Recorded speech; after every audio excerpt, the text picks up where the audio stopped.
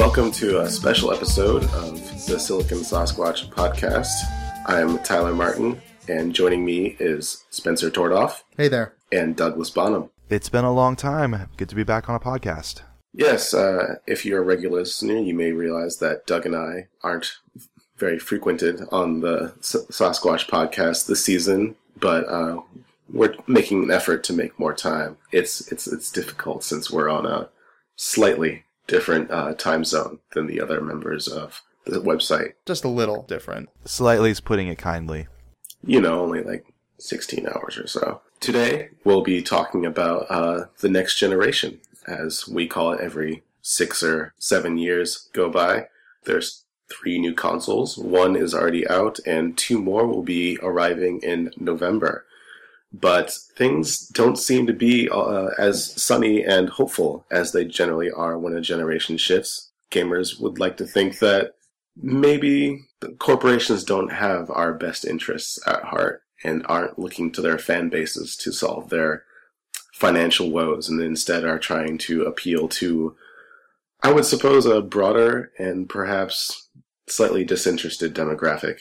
But maybe this is a bit of an exaggeration. Maybe people are leaping to conclusions when we don't have all the information. So here, we're going to try to paint a slightly rosier picture and maybe put some of those fears at ease. Shall we start with the most recently announced console, Microsoft's 360 successor, the Xbox One? Or as they joke, the console where they took 359 steps back. Oh, yeah. Wow. Topical. Yeah. Anyway, line us out on that. The name is something that took an enormous amount of flack that I actually found rather surprising. I mean, to some extent, gamers are used to thinking of the original Xbox, released in 2001, as being the Xbox One. But the only reason this is the case is because Sony adopted the whole numeric naming convention for their consoles in the year 2000 with the PlayStation 2. Prior to that, there was no Nintendo One, there was no Sega One. Like, they all had very distinct names, and the whole idea of numerically ordering these consoles wasn't really present. So to attach this to the Xbox devices, it's kind of ridiculous when the second Xbox was named the 360. Anyone who's expecting to be called the 720 was probably a little out of their mind. That would be a rather lazy naming convention, and I don't know, just strikes me as wholly absurd. And frankly, we have better things and more important things to talk about than what the marketing team's gotten up to. Let's all keep in mind that the Nintendo Wii existed and sold a ton of units despite the name Wii, spelled with 2 I's. And the fact that the code name for that console was Revolution, which is actually an amazing name, but nevertheless, you're absolutely right. The name in this case does not matter. What people are more up in arms about is the really the DRM scheme that they have going, which is very piecemealed right now. We don't really know the full scope of what this DRM is going to look like. True. I don't think we could say piecemeal, just it's not been transparently explained or directly explained. True, and that's largely a problem with Microsoft's PR at the moment. I don't think that they had a plan going into this into this announcement about what they were going to address and how they were going to address these questions. I mean, God, we've had rumors pretty much all year long, possibly even before Sony's announcement, that this was going to be a possibility, that Microsoft was going to have their games locked to a single user, that there wouldn't be this possibility to trade in your games, and that the system would always need to be connected to the internet. None of this was deliberately mentioned during the announcement. So Nope. The fact that they would even answer these questions after the announcement prior to E3 just strikes me as just really, really poor public relations management. And it strikes me as kind of strange because leading up into the Microsoft announcement this past week, they had everything on lockdown. They were not talking about anything. And that's say what you will, but nothing leaked out, and that's a unified way to address this. This is a public relations reality that Sony could only dream of. Oh, God. And Microsoft just screwed the pooch so hard. Well, you could say Sony did a lot better job with their announcement of the PS4 a couple months ago, in that when stuff like this happens. I'm just talking in the scope of like being able to keep everything about that console a secret. At least everything that existed in that presentation. Right. Like some things were obvious, like a new Kinect.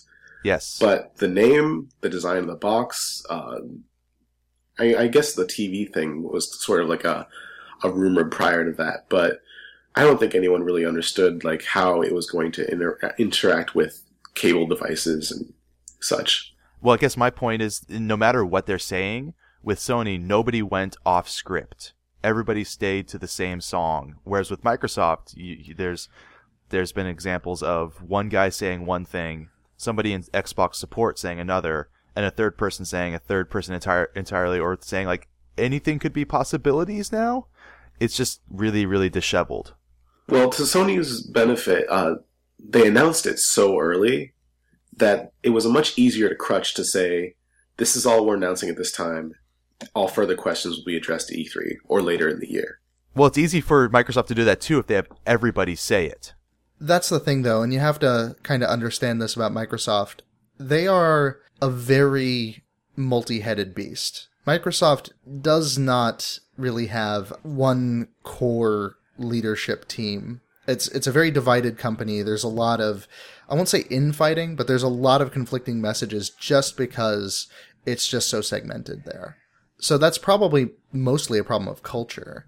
Well, and not to skip ahead too far, but that's been a huge problem for Sony the last few years, and now they're only now trying to address it. But it's going to be I think it's going to be honestly even bigger of an issue for Sony because you're dealing with stuff cross-culturally. But anyways, back to the Xbox, yeah. Yeah, to bring this back to just the Xbox specifically. So I would say that the public reaction has been mixed, and that's putting it in a very friendly light. Yes. It's a difficult thing to gauge. I mean, we're such arduous followers of gaming as a media that I think sometimes we can get a little too close to what the niche reaction to these things is. And certainly, like I guess nomenclature would be hardcore gamer, but their reaction has been less than positive. But I don't think the mainstream press has been quite so doom and gloom about the whole situation. I mean, because it's so early, because we know so little about the box, they're literally just reporting the news itself. They're not actually having any sort of reaction to it. If anything, it's sort of the positive, like, new technology news that you always see from the news. It's just like, hey, there's this company making this new thing. It might be interesting. Let's take a look at it. Well, not to take too much of the niche view, but and granted, maybe they're going after an older generation than the one I'm thinking of. But if they're aiming at a basically mid-30s down, this console, the Xbox One, that TV thing came out of nowhere. Yeah, it was anticipated, but who wants that? Well, for a company like Microsoft, the idea of having this all-in-one device makes a significant amount of sense. It's been their goal for a while, hasn't it? I suspect this has been something they've been attempting to build towards since the release of the original Xbox in the first place. I think they saw gaming as a solid entry point with not a lot of competition that could help them build these contacts and get into a hardware business that would enable them to branch out further. Well, they wanted to be in your living room, and then from there, they wanted to be what you relied on for all of your things in the living room. This really has been their plan since the first Xbox was even dreamed of. And it's kind of genius the way they got everyone hooked on Xbox Live Gold, and they put these features that you would think a lot of people would just expect to be built into the box, to be behind a paywall, like things like Netflix, things like Hulu, silly things like Facebook and Twitter. The whole Netflix thing is actively offensive to me, and has been since I pretty much stopped playing games on my 360. But there are a lot of people who still pay for it. My housemate still pays for Netflix on the Xbox, and inexplicably, I still turn on the Xbox to watch Netflix. There's a PS3 right there, and I turn on the Xbox to do it. Well, the wild thing is, like, I look at the way that this box is going to work, and if it does pan out in the US the way it seems like it might, I could totally see, like, a family or someone who just has no interest in gaming but has a lot of interest in TV and media buying this device. Like, it doesn't have to be a next-gen console anymore. It can just be an entertainment hub. It can be your advanced version of the Roku box or whatever else you use to receive Netflix from. Well, it's not even just about Netflix anymore. Like, it ties into cable boxes. Like, God, I can't even think of all the times that I've gone back home to visit my folks and like trying to like look through Comcast's like on-demand menus or trying to figure out what shows my sister's DVR. Yeah.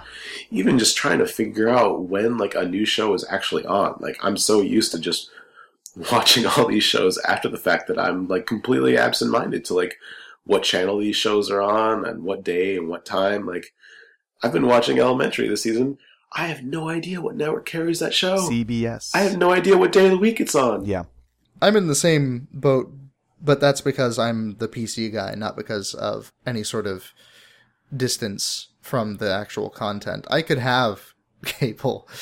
I could be one of the people to benefit from the features of the Xbox One, but true to my position as the naysayer in this discussion, instead, I have an old scrap computer hooked up to the TV, and I download everything because that's just the type of person I am. I think that's actually an argument that's been made, is that this generation, our generation of 20-somethings, maybe early 30-somethings, have disconnected from the cable box, and we piecemeal together the media, whether by legal means, like purchasing into streaming packages, or by illegal means. This could actually be a boon. I mean, one of the problems that we're having with television right now is that people and even the government, like, they're trying to force cable providers to break up their plans. Like, as it is right now, like, it's almost impossible to get, like, a broken up plan where you can purchase individual channels. Some people, maybe they don't want the Food Network. I don't know why you wouldn't want the Food Network. It's amazing, but maybe you just want to watch ESPN. But you can't do that. There's no way with some of these providers to do that. And when you have a provider, they have a monopoly on a specific area. If I'm in Seattle, I have to get Comcast or I get satellite. There is no alternative cable provider. If you're in, I think New York is what? Time Warner?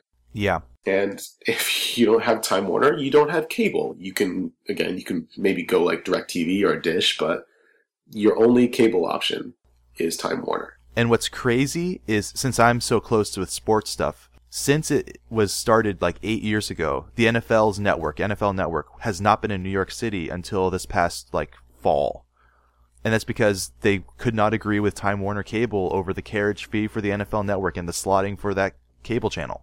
So if anything, people, I mean, maybe not gamers, but people in general should be happy about what Microsoft's trying to do, because they're trying to provide another alternative to the way people get their media and how it's delivered. Are we suggesting that this has the potential to make cable relevant again? Absolutely. I mean, cable isn't going away because old people, basically. Well, also, it's not going away because I read an article, an interesting thing on The Atlantic about this, is that they're tying together, like Comcast will sell you cable, your internet, and then some phone version of stuff. And people are tying together at least the phone, or not the phone, who needs that anymore, but the cable service as well as the internet service. And if this gets more people to use those. Well, God, when I was in Seattle, the only reason we even had Comcast was because we got the high-end internet package. All we wanted was internet, and they were just like, well, for like $15 more, we can give you cable. And $15 between three guys, it's like, yeah, whatever, fine. Yeah, guess now we'll have ESPN, and now we'll have MTV. Well, I guess we didn't really give a shit about MTV. But you get my meaning. Like, we watched Daily Show, I suppose. And if the Xbox One provides a better way, because those boxes, like you mentioned, have horrible UI. If the Xbox has even passable UI to surf through all of the materials you want, and if you can even be lazy and the Kinect's better. Well, there was that tweet that, funny enough, Microsoft actually retweeted, not understanding it was satire, was a GameStop editor saying, God, I was just thinking the other day about how difficult TV is. There's got to be a better way. And it's easy to say, like, yeah, TV is a pretty brainless idea. You just pick up the clicker, you change channels.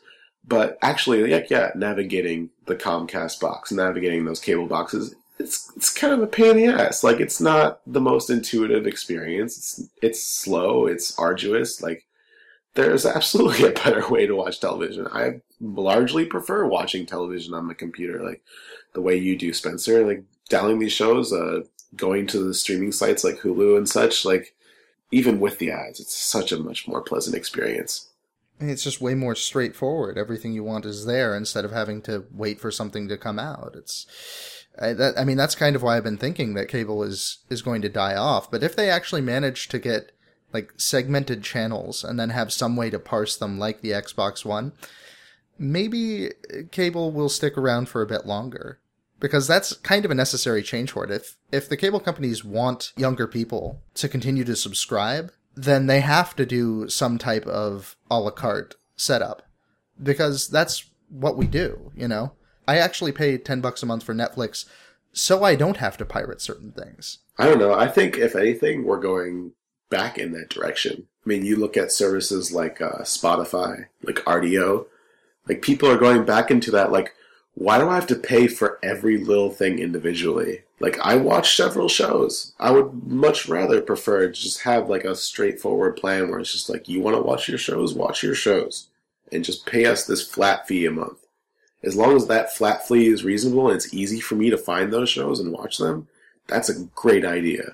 The problem, however, is that by tying this in with cable companies and tying this in with always being online, throwing into their DRM scheme, or we talked about how there was no real communication or message about their DRM, but not necessarily the substance, that the rumors seem to be true that there's going to be some sort of always online DRM or checking in online with your materials. This is going to elevate this box at a certain point, because there's still not 100% broadband penetration in the US, and I'm sure even if there are areas with broadband, not everybody's subscribing. It's already slotting this Xbox One as a more advanced sort of box than your basic plug into TV, plug game in box that we've had for seemingly ever. The broadband penetration of the US, though, isn't really the important statistic. I think it'd be more apt to look at what is the connectivity rate of the Xbox 360. Right. I mean, that's what Microsoft's concerned with. They're not concerned with like how many people in the US total have broadband internet, because most of the people that don't have broadband internet probably aren't the kind of people that want to buy an Xbox. They're probably out there living in the woods in some shack. Well, or they're living in the middle of America and they're kind of scraping by, but that's the guy who gets Madden every year and gets Call of Duty, and that's about it. Does he? What is he doing with Madden? What is he doing with Call of Duty? Call of Duty is Call of Duty because of the multiplayer, not because of the single player. No, he plays Call of Duty split screen with his friends. I know this because I've done it. Okay. This is the crazy backwoods Alaskan survivalist in me, but I mean, I've loved video games for as long as I live. You know, my parents still don't have a stable internet connection. More stable now than it has been, but I mean, we had dial-up until a couple years ago.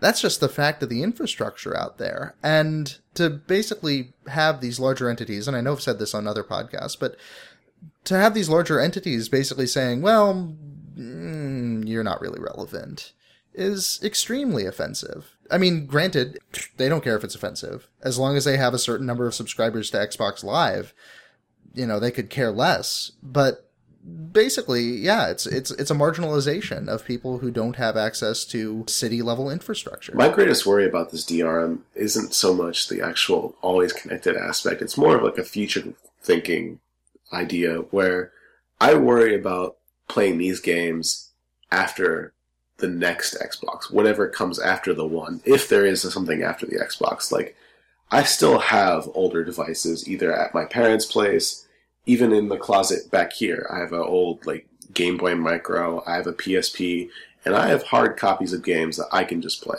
If I one day sit down and say, I want to play Jeanne d'Arc, I want to play Metroid Zero Mission, I can plug those games in, I can play no problem.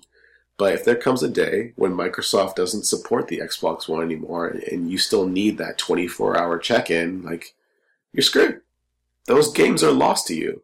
I think there's a much bigger and much more full-size debate we can have about this, just not just in terms of going forward, but also stuff from the past. And it'd be interesting to talk about. But I feel like with that, and also with Spencer's, you know, the marginalization of being in the backwoods and nobody caring for you as a business market or as a potential customer, like, that's the company saying, we can only serve so many people. Who are we going to marginalize with this? And making a very hard business decision.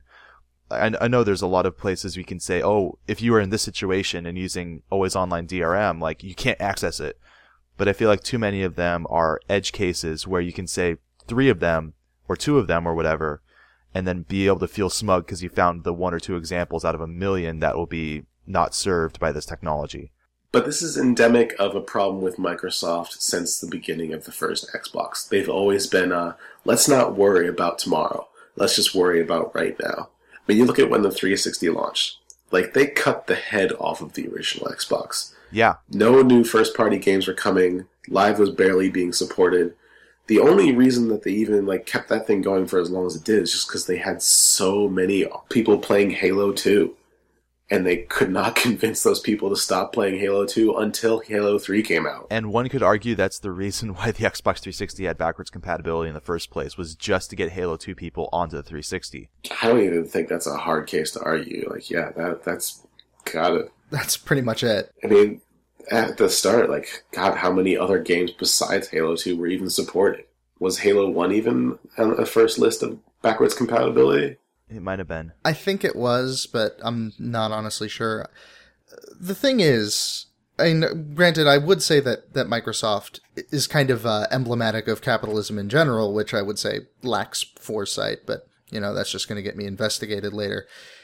But that lack of foresight is really quite important because, like Tyler was pointing out, that means they're not beholden to anybody. And when you combine that with always online DRM, forget edge cases, forget any type of situation with somebody lacking infrastructure. It kills nostalgia. Unless they commit to patch out the online checks, if they're going to shut the console off, which I will say certain companies have said they would do. Valve has committed to doing that with their games in the event. Granted, how would you download them? But whatever, it doesn't matter. Valve has also years of solid customer support demonstrating a willingness to compromise and willingness to help their customers. I don't think Microsoft has always received that benefit of the doubt.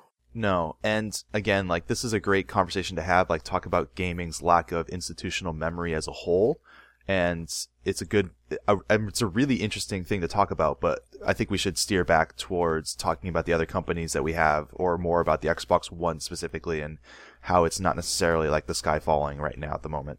All right, we're trying to be positive. We are trying to be positive. It's funny how that happened. There was a point about the DRM that I'm actually in favor of, and that's when you buy these discs, or assuming when you buy them digitally, it's almost inevitable that every single one of these games will be on the Xbox Live Marketplace the day they launch. And that's a reason to be positive in and of itself. Right, of course. But the great thing now is that because they're going to be directly tied to your account, you go anywhere and you put that account on another Xbox, you can play that game. You can download that game. That game is yours and tied to your account. It's kind of like the opposite of what Nintendo's done, where their titles are all locked to their hardware. It seems like it's almost liberating. It's just anywhere I go, my content is mine. I think about the red-ringed Xbox. It's not going to be hard to get all that content back. It's all just connected to your Xbox Live account. I will call that a win. Not to be the snide PC gamer, although I'm always the snide PC gamer, but it's something that I've been enjoying with Steam for years now, and it's actually really refreshing to see a console finally pick it up. Well, technically it does exist on Xbox Live now. It's just really a big hassle. Yeah, but even with Steam, only games with Steamworks let you do that with the disc itself. No. Games with Steamworks allow you to do that with all of your saves and settings, which is a big get. Yeah, but I'm saying if you go to the store and you buy a box copy of a PC game that's on Steam that doesn't have Steamworks, you can install that game and you can have it launched from Steam, but you can't then go on vacation, use another computer, and re-download that game on Steam if you don't have the CD. Fair. Certain games do allow you to register on Steam, but that's a moot point. Basically, I guess I was approaching it from the perspective of already buying all my games through Steam, and then, I go somewhere, it's oh, hey, you want to use my computer? Oh, yeah, sure. And then, all my games are there. And I guess the other big positive, like we mentioned, is within this whole generation, both with the Xbox One and the PS4, there's going to be a bigger focus that they've been testing the waters. Now they're going to be even bigger focus on just downloading the game straight from your online provider or the service provider, whether it's PlayStation Network or Xbox Live, instead of worrying about discs at all. And I think Tyler can speak to this as well. We've been doing that since I got to Japan and with the PS3. It's really liberating. It's really nice to not have to deal with discs. Yeah. I've been really trying to convince myself to get more on the Nintendo download front, since they are doing a pretty good job of having day-and-date releases. In fact, Donkey Kong Country Returns 3D just came out, and it's immediately on the eShop. But it's really hard to convince myself to drop that $35 when it's, number one, it's the same price it is at retail. Number two, it's permanently tied to that 3DS, or if I manage to get that 3DS to the finish line, I can eventually transfer it to another Nintendo device. But the idea that if that device is lost or stolen or broken, that there is no way for me to recover that data without the direct interference or assistance of Nintendo corporate, especially since I live 7,000 kilometers away from Nintendo of America, that's an uneasy proposition. And so I'll probably just end up waiting for a sale on the hard copy of Donkey Kong, even though I would very much like to play it. Which is just kind of an offensive absurdity. The tech for that has been around, for probably a decade now. Well, you listen to Nintendo talk about it, they talk about their download games, they talk about it in the same way that you would talk about buying a box copy. They say, oh, well, if you lost your copy of Mario, then obviously we wouldn't just give you another copy. And it's it's not really an equivalent argument there, guys. Come on. And it's also, importantly, not how everybody else is treating your download copies, whether it's music from Amazon or iTunes, or if it's games on other services. That's not how everybody else treats this. And they say that they're just trying to make it easier on the customer by putting as little legalese and steps in the process as possible. But I mean, look at your primary Nintendo fan base. They're generally, what would you say, children between the ages of 10 and 16, I'd say. These are kids that are growing up with these devices that have these rights. These kids probably are well aware of the fact that if they buy a game on iTunes, that they can play that game on their iPod Touch, that when their parents give them an iPhone, they can play it there, that if grandma buys them an iPad for Christmas, they can play it there. As far as they're concerned, when you buy a game on a store, it's yours on that store everywhere you can play that game, not just on that single device that you bought it on. So I'm glad that Sony and Microsoft both seem to understand this proposition that when you're purchasing this content, it's your content wherever you want to take it. And it's nice that this is finally going to apply not only to these digital downloads, but also buying the disc itself, which isn't really a practice seen elsewhere. How about we talk about some other interesting ideas that Microsoft brought? They're changing the controller itself, and they're also changing the Kinect. The controller seems interesting to me, especially with they're having different rumble sensors now, right? Well, they added rumble motors into it, so now there's 4 motors instead of 2. HD rumble. Surround rumble, if you will. Christ. I can't get too jazzed about rumble. Sorry, it's there, but I never really care too much. I don't notice it when older games don't have it, but I don't really give too much of a care about it in my games. It's not a feature. I guess I'm alone then, that when I finally did buy a PlayStation 3, it was directly after the release of the DualShock 3. And going back and playing some of those PlayStation 3 games that I missed, the ones that were released and designed without Rumble in mind, it was a rather odd experience playing a game like Resistance before the Rumble patch, that you're so used to shooters having that sort of feedback. I mean, yeah, you don't think of it, but when it's not there, you feel something's off, like you're missing an input. I think what's obviously much more interesting is going to be talking about the Kinect. I do love the joke that I've heard from, I think, Ryan Davis of Giant Bomb, saying that it does not bow anymore, it does not move around on its motors, the new Kinect, so it's disrespectful, which is hilarious to me because I live in Japan. But if this sounds like it's the Kinect that should have come out in the first place.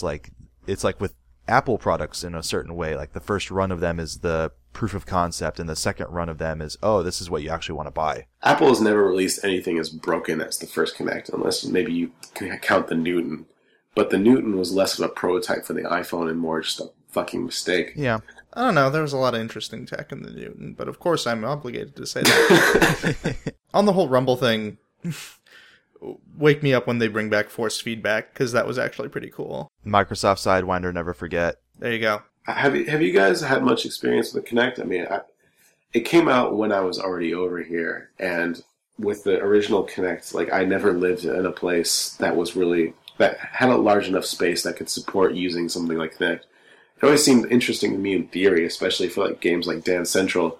But the only experience I ever had actually interacting with a Kinect was in a store, and it was always just like, "Hey, that's a thing, I guess." But it was never like, "You should totally drop like $150 on this thing." It's not relevant to my life mostly. I mean, the Kinect in our house is usually screamed at to attempt to control the Xbox, and it misinterprets all the commands. I played a little bit of Child of Eden, which was kind of fun, and then I ended up turning the controller support on. I played some Dance Central, which is fun but forgettable. Yeah, the fact that they're doing a new Kinect is irrelevant to me at best. Well, I'm not going to ask you to play Game Designer, but could you foresee an experience that would be compelling for you in terms of like playing a game through the Kinect? Maybe. I'd just like the option to turn it off if it's not going to be used. I think that if you're talking from gameplay design standpoint, there's a lot more interesting stuff that could be done with the Kinect in ways that aren't like advanced, don't have to hold anything, waggle. Like less Dance Central and more like Idle Thumbs this week went on a fantastic tangent talking about how you could use it to be really, really freaking scary if you're talking about horror games. Like have it provide this little mirrored effect where you could see somebody come up behind you in your TV instead of like the TV's gone black. Like some really, really like almost Japanese horror style sort of things, or I guess what gamers would understand the reference, like stuff that Kojima would do in Metal Gear that's really kind of crazy, but then applied to being technology used to make you just wet your pants and like, be really, really afraid of your game and take horror gaming to this other place. That would require some deft hands. That could come across as extremely hokey if handled improperly. Right. And I think the bigger point with Kinect is one of the rumors I heard before Microsoft's announcement, one of the rumors I heard earlier this like late winter, early spring, is that Microsoft's in the system there was a whole like section, a whole chip or whatever dedicated to sound processing. It's like, it's not going to be used to make sound coming out better, but if it makes the Kinect and your ability to scream at the Kinect of a much higher fidelity, and also to be able to deal with the TV, what turns out to be the TV tuner and all the other multitasking tab out type of stuff that the Kinect or the Xbox One will allow, that could be much more interesting. I don't personally ever use anything like Siri or voice control for anything. It's always just been far too unresponsive and troublesome to me. Like I can usually just get it done faster if I just use my freaking hands. But I do know people over here that rely on Siri, that use it quite frequently. And so if Microsoft can get the voice control of the Kinect down to a much more finer point, then that could absolutely be a boon both for gaming and for the device as a whole. And let's not forget, unlike the original Kinects, they're putting this one into every box that they're selling. It's going to be on every SKU. And that's been the road to getting things adopted ever since gaming started. I imagine that with Spencer here, I can't be the only one that's slightly unsettled by the idea of this camera that's always on, always listening, always connected to the internet. It's just sitting in your living room. Yeah. All three of us. I'm creeped out by that too. I'm right there with you. Apparently, back in the beta of the original Kinect, like when they were giving out test units, they were always on back in the old days. And apparently that was kind of weird. I heard at least one rumor when I was testing at Microsoft that some not exactly, some kind of sorted stuff had come up on the feeds because the feeds are just constantly reporting home. Like, hey, I have a camera going. You should look at this camera. Oh, God. Back to the corporate server. And the potential's there. You know, all it takes is one security breach for that to become a giant shit show. Well, let's end our Xbox talk with possibly the most positive news to come out of their announcement, which was there are 15 games to be released exclusively for the Xbox One within the first year of its life, 8 of which are new IPs. Obviously, they didn't really show a whole lot. We did get a look at Remedy's next game, which, how you feel about Remedy might be varied. I loved Max Payne. I never actually played Alan Wake, although I did just pick it up for the Humble Bundle recently. But I think that's better news than we've seen out of Microsoft Studios probably in the past, 3 years or so. Yeah, it's been obvious that they've been kind of sacrificing their first-party support for the Xbox 360 in order to build up for this new console. I'm pleased to see that they're going for it, but I kind of want more detail than that, you know? Just some more information before I really consider purchasing the console. Yeah, we don't know what type of games these are. These could be 8 Halo games and then 8 Kinect games. But if anything, Spencer, at least there's the possibility that most, if not all, these games could eventually come to PC, because that at least seems to be a trend with Microsoft exclusive games. Just give it 5 years and it's still live exclusive, so have fun with that. Wah, wah. All right, so would we like to move on to Sony? Yes. Yeah. I mean, we don't have as much information. They announced their system back in February, and theirs was a bit more limited. There was no box to show, although that's probably irrelevant. It doesn't really matter what it looked like. It's going to be a designed black box to play discs. I mean, it's all, and besides, it's all quad-core x86 stuff for, all of the consoles now, so... Yeah, and that's a reason to be optimistic as well, that all this stuff is now going to be a lot more unified. It's not going to be crazy, you're not going to have Sony doing the cell architecture or something, or the Emotion Engine, or whatever stupid thing that they've come up with. Mark Cerny has gotten them to develop the hardware to actually give developers what they want and what they need, as opposed to some pie-in-the-sky dream or technological masturbation coming from Japan. So what are we excited about as far as the PlayStation 4 goes? I mean, they actually showed quite a few games at their presentation. At least one new IP in the form of Knack, which was out of Sony's Japan studios. It appears to be some sort of kind of cartoony, almost Astro Boy looking animation piece with a character that's just made of lots of tiny little pieces. Well, for me right now, I've bit into the Sony thing pretty hard. When I came to Japan, I was a little bit disenfranchised with Microsoft. I still had the Xbox 360 back in the States, but I wasn't in love with the whole process, and going back and turning on Xbox and getting that dashboard update from 2011 kind of confirmed that. And then I've been on PlayStation Plus for over a year, and it's been fantastic. Sony's gotten their stuff together in the end of this generation. And that combined with the desperation that they are turning the PlayStation into one of the pillars of Sony going forward. They've lost a lot of money because TVs are now commodities. They're razor blades. They're not something that you have a huge profit margin on anymore. But gaming still, it does kind of have that. So gaming has become a thing that Sony's building its, future around.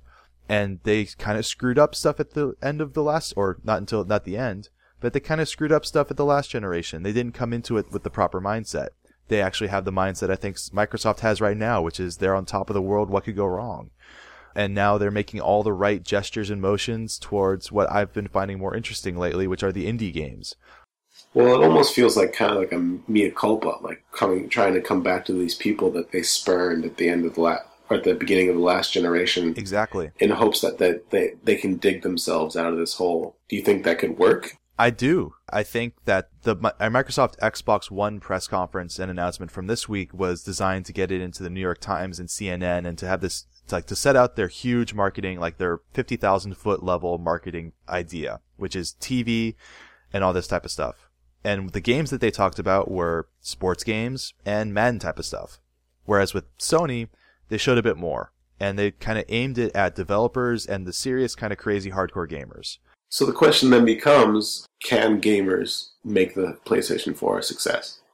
Or do they need to look at it the way Microsoft is, where saying we need more? We need a bigger audience. We need a different audience than just gamers to support our device. I think they can, because it's one of the things where you build from your core. You're a gaming device still centrally, and gaming is still the most important thing you do on this.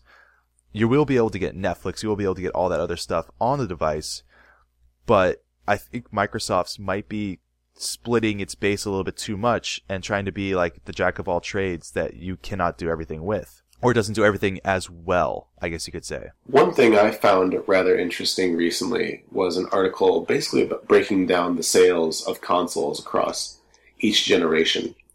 And I think a lot of people tend to assume that things have been getting worse. Things aren't like the golden age that they were during the Famicom, during the Super Nintendo, during the PlayStation, during the PlayStation 2. I mean, PlayStation 2 gets some crazy numbers. But if you look at the whole piece, if you look at all of video games, not just individual platforms, with every generation, things are getting better. Yeah. During the Atari days, there was only like maybe 5 million units sold total among everybody. The next generation, they multiplied that by 8 with the Atari 5200. With the next generation, they doubled it. So up to about 160 million there worldwide for the NES? Even last generation, like if we're looking at total units sold across the 360, the Wii, the PlayStation 3, we're talking about 250 million units sold. That's not too shabby. I mean, granted, these are broken up pretty evenly among all three devices. They're still not doing those PlayStation 2 numbers.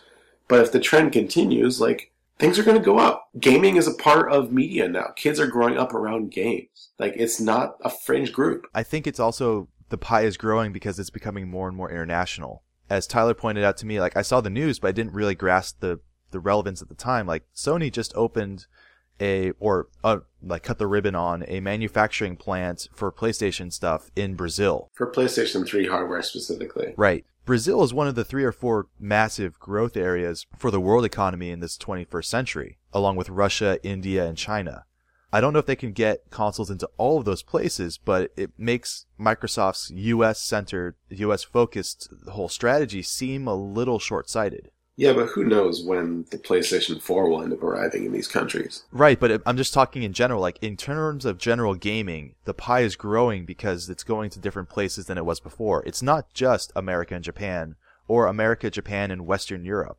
It's now going to countries that are developing, and if not fully developed, at least are getting enough of an upper class and middle class that want gaming and can get access to gaming now. Now, I will at least point out that Brazil is kind of a special case because they have, if I'm not mistaken, and you might be able to correct me on this, Doug, but they have very stiff tariffs regarding the import of electronics, and that's actually why Sony and why I think previously Apple established manufacturing centers there, was to get around the import expenses. I don't know specifically, but that sounds like the plan. Like, I know it is with auto manufacturing. Like, you cannot import because it's so expensive, so you put a manufacturing base down there. That's the growth strategy that the country will have. Yes. It's still promising in that it suggests there is certainly a demand down there, though. Yeah, or that Sony sees it as a future place where they can go. So, Spencer, I know that you rarely touch your consoles for any sort of gaming intention as it is. That's true. But of the two, what would you say you probably spend more time with these days, your 360 or your PS3? I mean, again, the 360 gets turned on to stream stuff. Game-wise...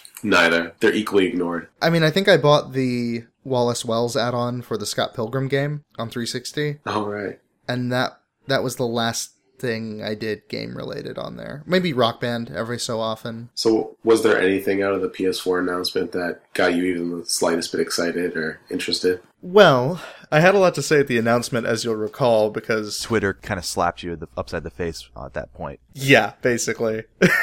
Twitter said, no, that's enough. Stop. What is wrong with you? You could just retweet stuff at that point. You couldn't even post anything new. I could not even retweet. I could only favorite things. Oh my god. And that was it. I wasn't even aware that was a thing that Twitter did. Yeah, apparently if you exceed a certain number of tweets in a certain time span, then they will just cut you off. Now, the one thing I will say that is interesting, and granted, we talked about the copyright issue on the last podcast, but the fact that they're integrating streaming capability. like not to the console, but out from the console of games that you're playing. They're going to have games that you play via streaming. They're going to have the option to put your stuff right onto Twitch TV or some similar service. Ustream, I believe? Ustream, yeah. You've actually been doing some stuff on Twitch lately, haven't you? A little bit, yeah. Just mostly for fun because I'd be playing games on Monday night anyway. But yeah, it's kind of interesting because, again, it's sort of reaching out to a group of people that has been estranged, unlike the indie people. In this case, all consoles have kind of just not really acknowledged it. And basically say, hey, you don't need to use a breakout box to do any captures or anything. We'll give you the tools. And, well, the question of who's going to benefit from ad revenue is still totally up in the air. It's also a little disconcerting that Sony's taking a very Sony-esque approach to how they're handling it, in that they're saying it's going to be up to publishers to decide what can be streamed. And it's similar to the way they handled region locking on the PlayStation 3, where there was never any oblique region locking in place on the PlayStation 3. It was always left up to the publishers that if you want to region lock your games, that's on you. You take care of that. And so, for the most part, every game is playable in every region, and that's great. But then you have the occasional instance of games like Persona 4 Arena, which is specifically locked to those regions. So we could get out of this in one of two ways, which is it's handled just the way region locking was handled this time, where the vast majority of publishers just don't care what you stream. It's just lets you go nuts. But there is kind of a nightmare scenario where they protect everything vehemently, and they're constantly trying to prevent spoilers and prevent certain features from being exposed to the public for this, that, and the other reason, which would kind of defeat the whole purpose of having that sharing capability in the box. Naturally. I mean, I'm hopeful that it exists. We, of course, don't know any details yet. Well, there is ability on the PlayStation Vita, which I know neither of you have much experience with, that you can take screenshots in most games built into the device. Like, it's not, it's kind of similar to how you take a screenshot on your iPhone. It's like holding down the home and the sleep button at the same time. But that can be disabled in certain games. What would you say the percentage is? Like, is it 75% of games where you can do it, or is it only 50%? I'd say if I'm breaking it down by region, it's maybe half of Japanese games if I'm being generous, and it's like 90% of Western games. They let you do it? Yeah, Western games let you do it, usually. They don't really take much issue with it. But for some reason, there's a lot of Japanese games that won't let you take screenshots for some reason. Not really sure why that is. But Japanese publishers are generally, for some reason, just more protective of that whole business. And that's why Persona 4 Arena wasn't region protected, is because they were worried about reverse importation of the US version or back over to Japan. In that case, just lower your fucking price. Which is silly, because at this point you can walk into a secondhand store and you can pick up Persona 4 Arena for probably even slightly cheaper than you find it in the US store. I don't know what the US price is right now, but yeah, I would imagine so. I think it was cheaper than what PlayStation Network had it listed as on sale this week. So, well, especially with how the exchange rate has gone these days. Yeah, that's true. Oh, strong yen. I miss you so much. Oh, Japan. Well, there's also the streaming of games. We don't know how it's going to work or if it'll even work effectively. But theoretically, you'll be able to play games without ever downloading them to your console. And combined with the theory of PlayStation Plus, which Doug and I enjoy greatly, I think this could pay off hugely. So I think it's definitely in Sony's best interest to get ahead of that stuff. They took way too long to get PlayStation Plus rolled out in the Vita. It would behoove them greatly to have PlayStation Plus on the PlayStation 4 at day one. And I would think with backwards compatibility missing from the PlayStation 4, it would be a great idea to have that kind of like apology to gamers saying, we're sorry we couldn't get this into the box, but you can still play your old games with PlayStation Plus and Gaikai streaming. To kind of touch on that, at the least, a big question mark right now with Sony is its corporate structure. Like I mentioned before, they're trying to rotate and change their business and rebuild it around gaming as one of their big hubs. Former Sony Computer Entertainment head Kaz Hirai has become the president maybe CEO. I'd have to remember the titles of Sony as a whole. I believe he is CEO. He's in charge, and he gets gaming. Hopefully he's hands off enough to allow the PlayStation team, like the ideas coming specifically from Europe. They drove a lot of the PlayStation 4 launch announcement, for example. Like, to let these ideas from the other countries override the kind of stupid Japaneseness that happens, like the online stuff. That's also a big thing with Nintendo, is them just being Japanese and not getting how a lot of the internet's used in the rest of the Western world. So if they can overcome that, then that's a big hurdle to go through. But otherwise, yeah, the whole kind of murkiness and shifting politics and everything within Sony right now is a big question mark for the PS4. Well, Sony corporate is a very, very easy target to take a giant shit on. Yes. But, I mean, Kaz just became CEO, like last year? 2 years ago? It's fairly recently. Yeah. The mess that Sony finds us in now has been in the making for the better part of a decade. Like, even though the PlayStation 2 did great, it was around, like, what would you say, like 2000 that the other parts of Sony just started to falter. I mean, the MP3 players can never keep up against the iPod, the HD TVs. You could say it's from the late 90s even, was when they started planting the seeds.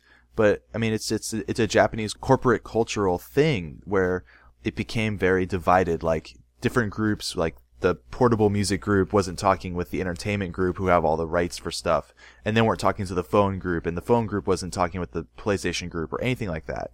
Right, and the important thing to realize is that Kaz didn't become CEO by accident. No. He wasn't just promoted there just for the sake of promoting him. Like, he ran one of the most successful branches of Sony, and he pulled them out of the fucking gutters.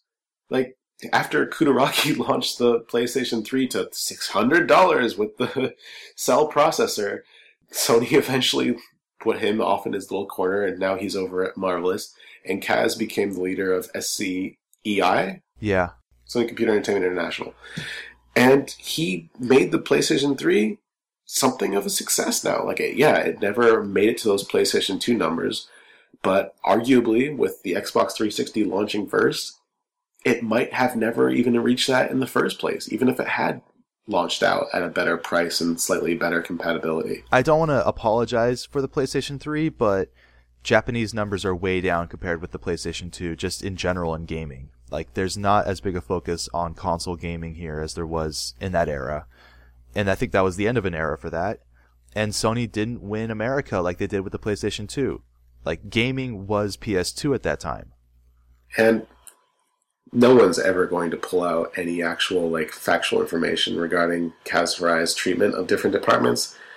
But rumors around water coolers over here are that he's taking a very un-Japanese approach to the way he's forcing interdepartmental communication, basically telling leaders of these departments either play ball or get the fuck out. Which is kind of the opposite from Microsoft's approach, it would seem like. Well, it's much needed, and hopefully those rumors prove accurate. I mean, there was a day when Sony wasn't a joke of a brand, and it would be nice if they have to slim down and they can become like a strong... I mean, they'll obviously never probably reach those Apple levels, but they could become a prestigious brand again if they play their cards right. Yeah, it seems like if Kaz Hirai is doing those come to Jesus things, like either play ball or get the hell out, it's following through with the stuff that Howard Stringer, the British former CEO and president of Sony, was trying to do. But Kaz Hirai can do it because he's Japanese. Go figure. You can even look outside of the PlayStation brand for promising developments within Sony. Recently, they had launched their Xperia Z, or Xperia Z, depending on what part of the world you're from, which, by all accounts, it's a damn decent Android phone. Yeah, my friends have the older Xperias, and they seem pretty cool, too. So, yeah, there's still some good development coming out of Sony. I think that's a good place to leave it on. And so, we're about an hour in. Let's get to the Wii. I mean, none of us have a Wii. The two people in our group that have Wiis are not here. The Wii U or just the... The Wii U, yes, excuse me. Yeah. God, that branding. I was going to say, because I got a Wii. Don't use it much, but... Oh boy, wow, context. Anyway. I think the reason to be optimistic with this is, I hate to say it, but there's past precedents. The Wii came out like a house on fire because it had Wii Sports, but it didn't have much else in terms of Nintendo product for a while. I don't think Nintendo wants the Wii U to be compared to the Nintendo 64, or even worse, the GameCube, though. Both of those consoles did not do the numbers that they had hoped, and the GameCube really kind of hurt them. Like, even though it was kind of a gaming darling, because it had some great games on it, it never did the sales they wanted. It never did the third-party sales they wanted. It was just the also-ran to the PlayStation 2.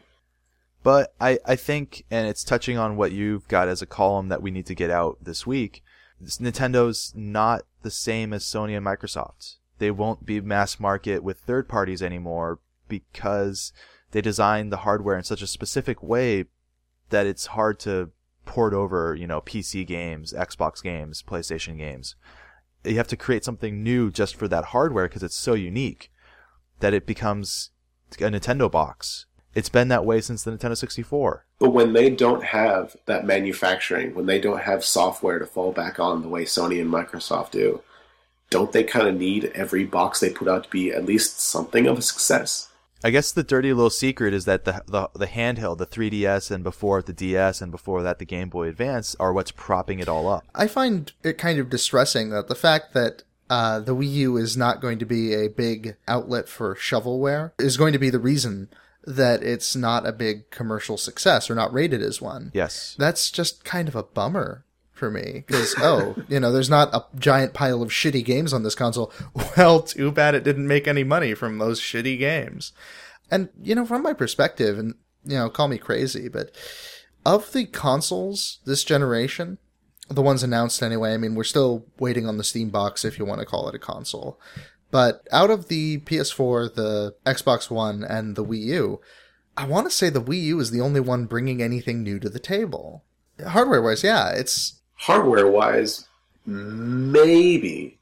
But I mean, it's got the screen controller, and... But that's something that Sony's already doing with their own devices. Like, I can play Guacamelee using both my PlayStation 3 and my Vita at the same time. And for the hardcore gamer, that's not a stretch. But to be able to do it out of the box is something that Sony doesn't have. You have to own two separate consoles in order to do it.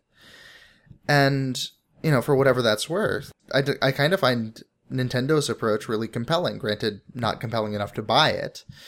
But I feel like there's a lot of interesting stuff that could be done, especially by creative third parties. Talking to Wii owners, though, it's not the second screen that they find most compelling about the device. It's the being able to move your content to that screen independently, to have something else playing on your TV, or to not even have to have the TV on to play that game. It's not a non-existent selling point. It's not, the pipe dream for being able to use it, but it is, pretty cool. It's convenient, but it's not really bringing anything new to the table gameplay-wise. Yeah, I mean, that's fair to say. And that's the ultimate tragedy, is that there's a lot of potential in the Wii U. And I'm sure Nintendo will exploit a lot of the potential, but it remains to be seen if any other developers and publishers will. I played with the Wii U a bit with Aaron and Nick when I came back and visited the States, and it was interesting and it was fun to play Nintendo Land, but the problem is it's only Nintendo that's going to make games that are like that. Just by the nature of the economics and by the nature of how, has Nintendo really opened this up to indie developers that much? They don't tend to. Yeah, but they're still Nintendo. They had a presence at GDC. Really? There was a presentation they gave to indie developers explaining to them how to put their stuff on the eShop. They had, what's that, the game engine? Unity? Like indie. Yeah, Unity is going to be on the Wii U, isn't it? Yeah, but I mean, Unity is mostly for making cell phone games. I don't know. There's some really compelling stuff on Unity. Project Infinity, which is Obsidian's new Baldur's Gate style game, is being done in Unity. Have they shown any screenshots of that? I mean, it's not even due out until next year, isn't it? They've shown a little bit of footage, actually, Okay. and it's looking pretty cool. And yeah, Unity is... Did you kickstart that?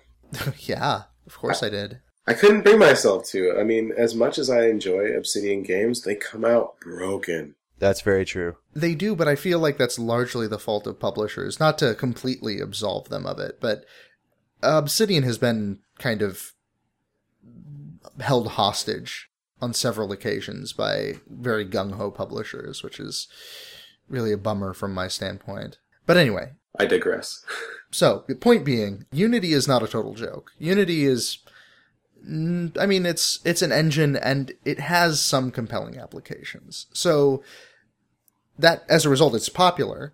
A lot of people are using it, and to have it running on Wii U does open the door for a lot of projects that otherwise would just be on PC. And let's not forget that was also mentioned on the PlayStation 4 press conference, too. This is true. And if it becomes a very low barrier to entry to port your stuff over in Unity to two consoles, that's a pretty big get. For Nintendo and for Sony, that's going to be something that Microsoft axed in the One by not doing an independent games section.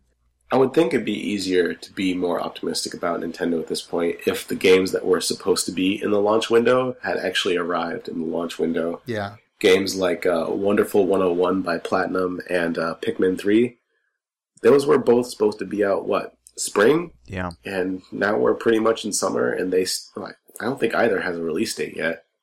They might even show up at E3.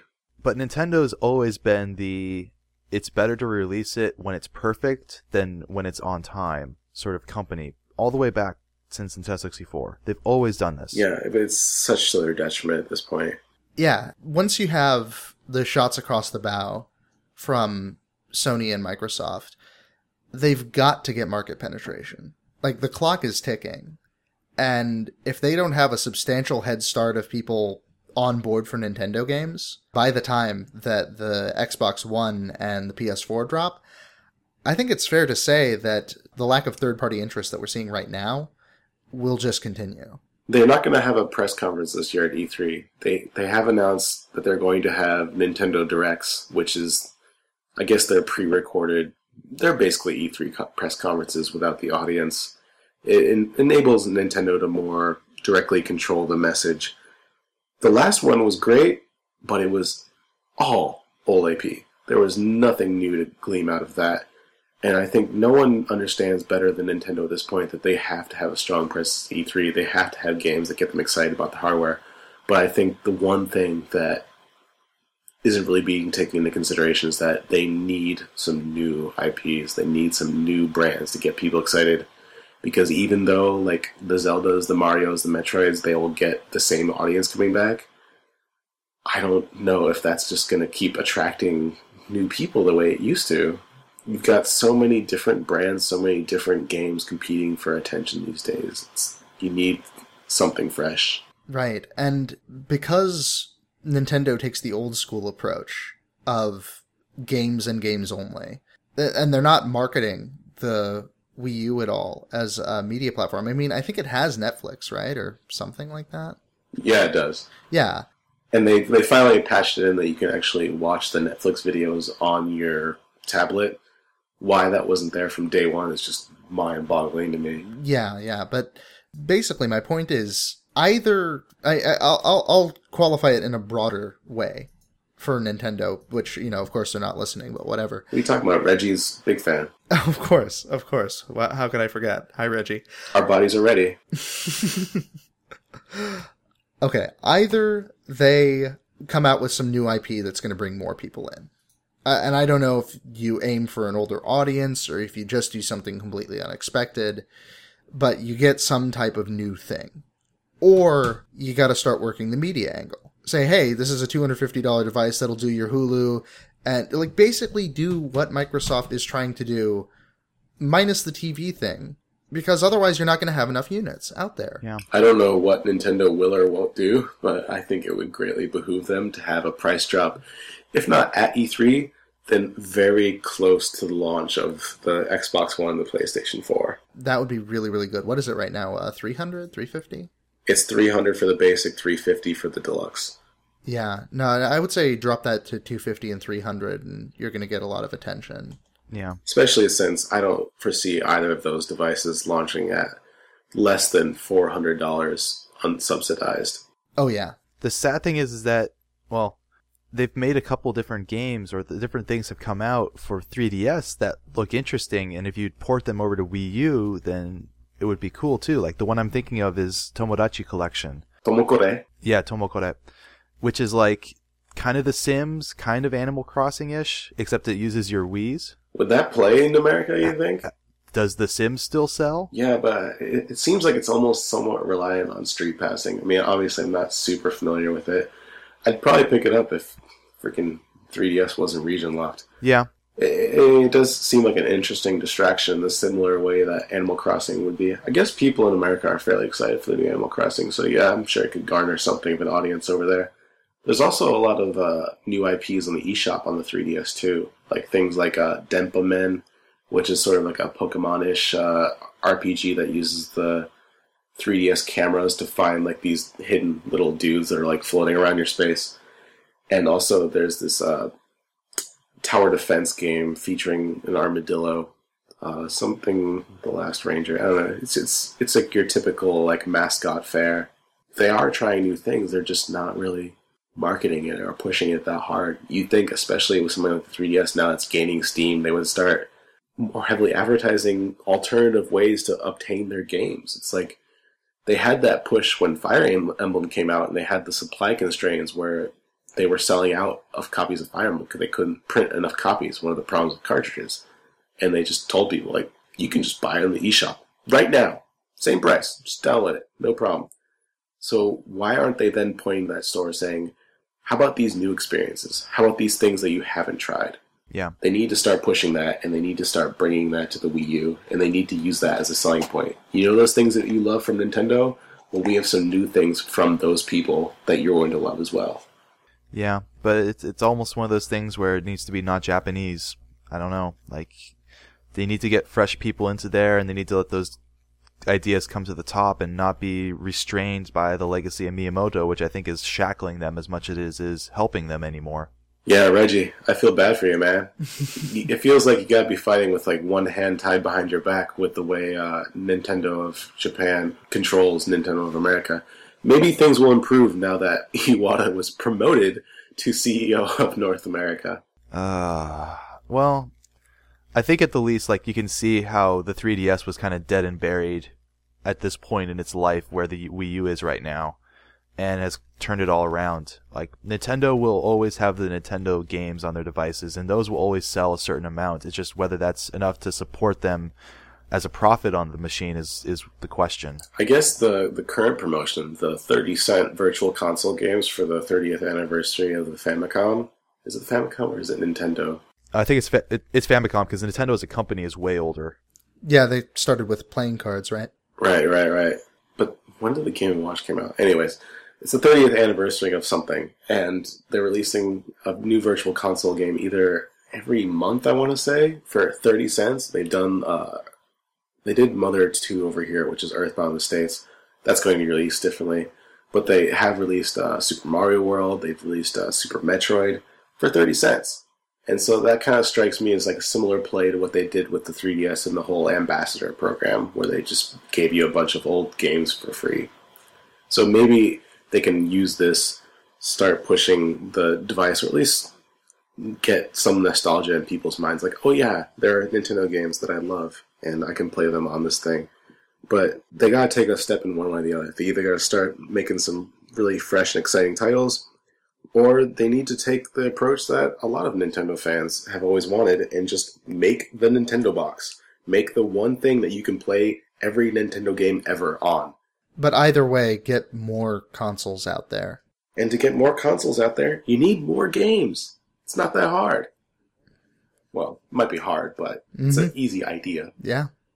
So do we want to move on to talking about Steambox and, as the notes indicate here, why Gaben is the false shepherd? It's kind of funny because we've been trying to be, this is the Sky is Not Falling episode, and yet we've been talking about a lot of falling skies here. I don't think we've been talking about falling skies. We've just been talking about the challenges that exist. And you'd only be pessimistic if you say they can't overcome these challenges. Yeah, I don't think that we've left any of these companies in a position where we're just saying they're completely fucked. There's no way they're getting out of this mess. Right, and And if you were to read this all entirely negatively, everybody's doomed, nothing's going to be good, everything's going to sell nothing or 0 units, and that's clearly not the case. To anyone listening, I want you to know, I would love it if all 3 of these companies gave me a good reason to buy each of these devices. I would go completely broke, and that would make me a little unhappy, but I would at least have video games to play while being broke and unhappy. At least. Agreed. There's at least that. All right, well, let's talk about the PC field, about Steam in particular, the as yet confirmed but not announced Steam box, about Valve, about whatever else. Why is, I guess, the PC not the shining beacon? Well, the whole reason I put it on there is that it comes up time and time again. Any problem that arises with the major consoles, people look, well, at least we got Steam. At least we got the PC. And I think even the PC gamers should want consoles to do well. There's a lot of games that cross over between consoles and the PC. And I think a lot of those games wouldn't exist were it not for the consoles. Things work better when there's competition. Things work better when there's alternatives. And Steam isn't the beacon to look to because Steam exists because it has competition, not because it's monopoly. Yeah, and I think it's a symbiotic sort of developing relationship. Like, the console developers and console publishers have provided them content that wouldn't otherwise exist, but also at the same time, this past generation, Steam has showed them you can go digital completely. When's the last time you really saw a big box copy section of PC games in the US at a store? It doesn't really happen anymore. It's all online. The consoles are going that way. You can show them that you don't have to have everything pegged at $60. You can drop the price and still make a profit. How many companies have talked about putting their stuff on a flash Steam sale? The price might be lower, but it does a lot of traffic and it ends up making them money in the end. And also, what about the free-to-play? Like, TF2 was probably the original flag bearer in being free-to-play but monetizing stuff in another way. And we didn't really touch on it, but that could be very big for both Microsoft and Sony on their consoles this next generation. They'll build in free-to-play. Dust 514 just came out of beta last week. It's a full release now. And who makes Eve? Is that CCP, I think is the name? Yeah. And they have, I mean, by all counts, it sounds like they have big plans for Dust 514. Yeah. So there's a lot that comes as part of the interchange and the interplay, like, between these two worlds, between the PC and between the console space. And it'd be bad if either went away for the other, just by the nature of competition breeding better excellence. Now, to play devil's advocate, and I'm not going to argue that competition is bad. Anyone who has an actual belief in capitalism, which does not include a lot of big supposed capitalists these days, but anyone who has a proper belief in capitalism believes that competition is necessary for the system to function. So I'm not going to argue that that's not necessary. However, from the perspective of, we'll just focus it on the hardcore gamer looking at this current generation, considering the expense of, let's even factor out the Wii U, looking at, okay, well, I want to get the PS4 for the PS4 exclusives. I want to get the Xbox One for the Xbox One exclusives. You're looking at $800 between those two. $800 buys you a solid gaming PC. Like, something capable of playing everything that's out right now. Yeah. I mean, besides certain exclusives that the person may favor, what is the draw of staying with the consoles? And granted, we've been talking about what they can do to make themselves more appealing, but at this juncture... Well, considering that your argument is that you're buying both of these devices for things that you can't get on a PC... True. You just made your own argument. Like... And I'd also say that the thing that will always drive a lot of people to consoles, like that will drive myself to consoles, is, okay, you might be spending a little bit more, but it's like buying a Ferrari instead of hopping up your Ford. And, God, I think the most recent example that comes to my mind is Tomb Raider.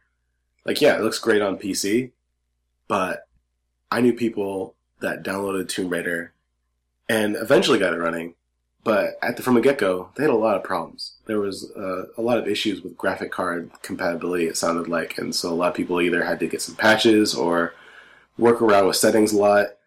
You know what I did with Tomb Raider? Downloaded it from the PlayStation Store. I played it. No problems. And yeah, I think a lot of PC games, especially with Steam, is probably just that easy. But there's still always going to be compatibility issues on the PC because there's always going to be that variability. Because that's what you want, right? Yeah. I think that it's always the argument, like, you can do so much if you just get your hands dirty, but I don't really want to get my hands dirty. Totally fair, which makes the, again, still confirmed but not announced Steambox, well, so compelling. I'm definitely intrigued by it. Yeah, it has the possibility. Now, granted, again, we know nothing. But my take on it is to just kind of consider Gaben an evil genius because it's his company, he can just kind of do what he wants. And he's done some really amazing things. Yeah, I'm really intrigued for that to become a reality because at that point, you don't have to worry. You could get the PC gaming experience without the hand dirtying portion of the PC gaming experience. Yeah. I mean, again, this is all high concept at this point, but the possibility is there. And if it's at a competitive price, well then now you're just down to talking about exclusives. I think the other kind of issue with that though is the second argument you would make about going with consoles is it's the box. You put something in and it works. You don't have to worry about updates. Well, I don't know about that. That is a funny thing for you to say, actually, considering that updates are now very much a very regular part of console gaming. No. I'm not talking about software. I'm talking about hardware. Okay. It seems like in general, to stay on that bleeding edge, you have to update the hardware within a PC every 2 to 3 years. And from there, it becomes an issue of compatibility. Whereas with Yeah, because the PlayStation 3 and the Xbox 360 never have OS updates. No, I'm not talking about OS updates. I'm talking about hardware updates. I'm talking about new video cards, new whatever else you need to add in. And I'm going to bring it back, if you're making games to be compatible with the x86-based PlayStation and 360, they're going to have a low graphic mode that will support the baseline Steambox without a hardware upgrade. Yeah, and that is very true, but at that point you go, why am I not just buying a real PC and doing like crazy shit and making it powerful and getting the powerful high-end mode? Or why am I not buying the console version instead? Why am I smoking cigarettes and not heroin? It's like, why not just up it right all the way to heroin? It's kind of my argument against the Steambox right now because it seems like the middle ground that nobody's going to want. It seems like the niche, the crazy people like you are going to always go to PC stuff, and that Steam's not going to have the marketing power to get the Steam box into the hands that would want it because Sony and Microsoft are much bigger about that. You know what, Doug? If this thing was priced less than a PS4 or a Xbox One, if it was tiny, if it fit under my TV, and I could just play it with a controller, and I could use it like big screen mode, and like most of the games I've already bought on Steam played on it, I would totally pick it up. That's where it would be worth considering, but then it'd be a matter of how much less expensive, and that's kind of the thing you can't really talk about because there's no specifics. Right. Well, and we're still a ways out from the Steam box. Yeah. Like, I don't see it releasing even this year. It probably won't be out until like 2014, the earliest. And additionally, we don't have any specifics really on the PS4 or Xbox One either. Yes. All we know at this point is that they are here, and they're going to come out this year.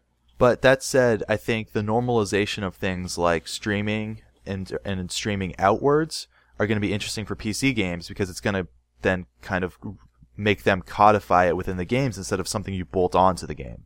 That's kind of the advantage of a Steambox in concept to relate it to PC gaming, is that it will have a somewhat more open architecture. They've gone on record saying that, which means that you could install a streaming app and then potentially stream from any of your games, which the PS4 is doing something roughly like. We know the Wii U will never do that because perhaps an online predator will watch the stream. Because Japan. And finally, Microsoft made no announcement. And I'm a little staggered by that, but they may just not pursue it whatsoever. That may be the thing where, like, you could tell some of the features were like, okay, we can work this in. We have to work this in because Sony announced it. Like some of the other minor features, but that might be the one that's I don't know, like again, I heard rumors that in these two consoles, like the PS4 and the Xbox One, the point of differentiation was Microsoft going towards more horsepower for Kinect purposes and Sony going towards more horsepower for download and internet capability purposes. And maybe that's where the big differentiation is going to be. And then it becomes who's going to make that really the feature that you want. Yeah, that is the question. And then we have this hypothetical dark horse. What feature set does it pursue? I think it's probably going to be closer to the PS4 because I don't foresee Steam going for Kinect-like motion controls. No. And I don't see Microsoft wanting to get Kinect working officially on PC anytime soon. No. I mean, since it's going to be launching with the Xbox One, it's probably not even going to be sold separately anyway. No. I think they got the Kinect out there for PC just for devs to get people interested in the tech, to get some ideas. And they're never going to do that with the new version of the Kinect. It's never going to be connected to a PC officially. One more reason that PC owners probably should continue to want to support consoles, or at least in theory support them, is Japan. PC development over here is a joke, and frankly sometimes rather offensive. If you go into a store and look at PC titles, you get a whole lot of stuff you wouldn't want to show your grandma. Or your children. Definitely not your children. Oh, good. And even though you do have some major publishers that have a more Western-friendly approach, like Capcom, they do have titles up on Steam. By and large, the bigger developers just aren't making PC ports. They're not bringing their games to PCs. And if consoles go away, you are breaking the legs of high-end Japanese development. Yes. And it will get back up again eventually, but it's going to take a while. And they might retreat to mobile, and Japanese development on mobile over here is real sad. Sad. There's some good games, but like so much of it is just crippled by free-to-play bullshit. Actually criminal. Just about actually criminal. I guess what's been mentioned a few times on 8.4, which is, associated with Giant Bomb and guys who used to be in EGM who talk about Japanese stuff because they're, translating. What's been mentioned by other people there is, or guests that are on there, is the dirty secret is like Capcom and Konami and other companies are basically being held up by their mobile side. It's not the AAA development for even handheld games or console games that's making money for them. It's these cell phone games that, to put it in perspective, they've tried to legislate some of the more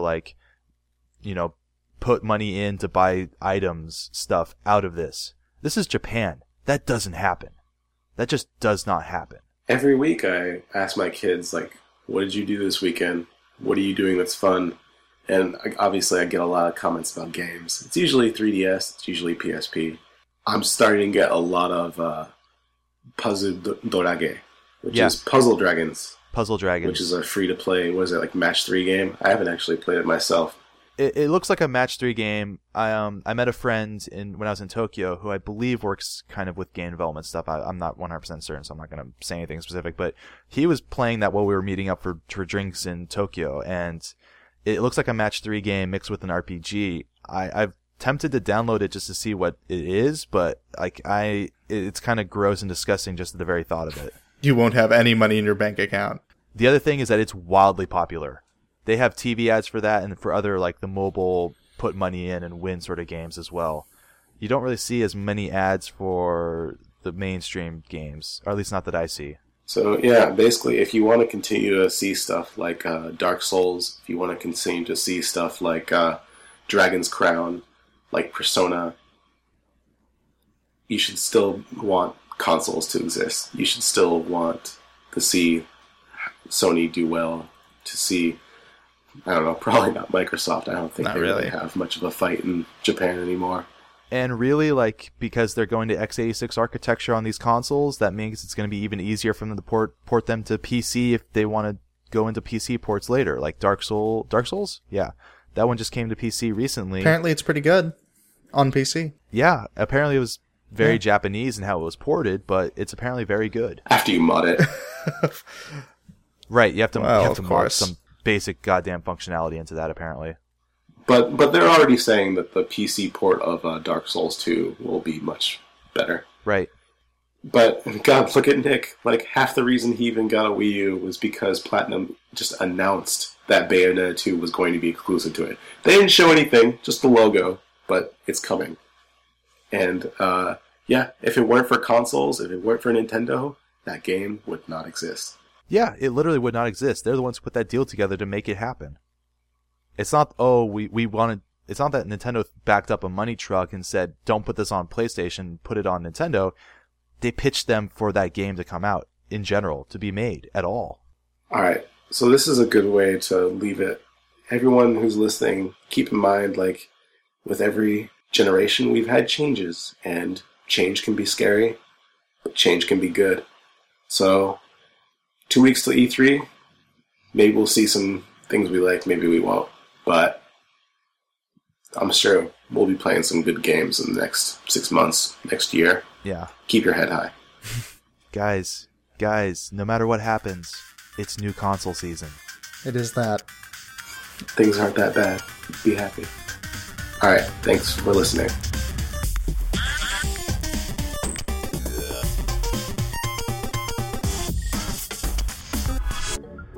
The Silicon Sasquatch podcast is a production of SiliconSasquatch.com. Our panelists for this discussion were Tyler Martin, Doug Bonham, and Spencer Tordoff, and the remainder of our editorial staff is Nick Cummings and Aaron Thayer. If you'd like to check out more of our work, SiliconSasquatch.com is the place to go. And Reggie, really, please don't take any of it personally. We only are thinking of the best for you. Thanks for listening.